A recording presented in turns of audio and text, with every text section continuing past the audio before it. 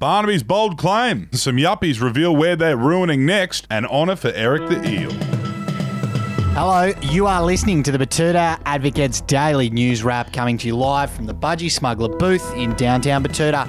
My name is Wendell Hussey. It's Thursday the 17th of September, and Clancy Overell joins me in the Budgy Smuggler Booth. Hello and welcome to the show. No new cases in Queensland, so fingers crossed it stays that way. Possibly opening up to the ACT soon, which is exciting for the three blokes down there who wanted to come up. What's turning the printing presses over today, Wendell? Barnaby Joyce is back in the news again after a relatively quiet few weeks. He's come out and blamed the Australian Greens for also causing the record-breaking wildfires in California. He does love a headline, Barnaby, and he's gotten one here with this curious claim.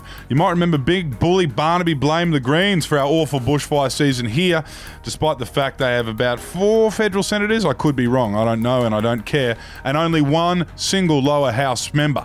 Now, despite not being involved in US politics at all, he said that the Australian Greens have somehow also caused those horrific fires over there in the States.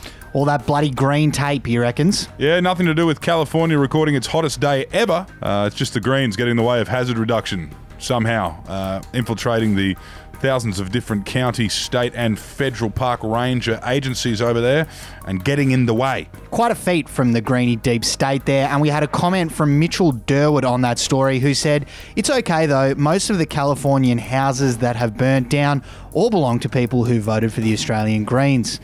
Moving along to a bit of a sad story from down in Victoria now, and a South Yarra couple who moved to Fitzroy 10 years ago have revealed their plan to ruin Daylesford next. Quite a common story, this one, the gentrification of humble, often working-class enclaves by these inner-city yuppies and boomers who want to take advantage of the cheaper property prices and eclectic community and then transform the said enclave into their own little inner-city environment adorned with dapper barbers, trendy bars and cafes that serve $15 bacon and egg rolls. We've seen it all before. It happened in the French Quarter, it's happening in the Flight Park district of Batuta, and it will happen everywhere.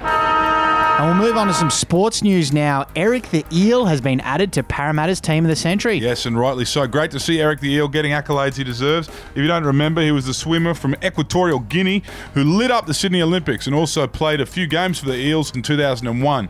Now, given Parramatta's form over the last couple of decades, the swimmer and speedy winger has been given the nod and added to the Parramatta Eels team of the century. About time too, I reckon. Now, we'll wrap up with our quote of the day, which comes from Premier Anastasia Palaszczuk, who had these words to offer the Murdoch press, who've been blowing up about the spending on polling, which happens in every jurisdiction apparently. She said, Ipsos, it is my understanding, has asked numerous questions across the spectrum on a whole range of issues that they have done with every other state, including the federal government. So it's interesting that Queensland's just being singled out here, but let me say this very clearly. Everyone just needs to have a cold shower when it comes to this, because every other state is asking a whole range of questions about how people are feeling about being in lockdown and coming out of lockdown. There you go, icy from Anastasia. And she just told Scott Morrison that if he wants to come up to Queensland and take part in the election campaigning for the LNP, he's going to need to quarantine for 14 days and pay for the privilege of doing so.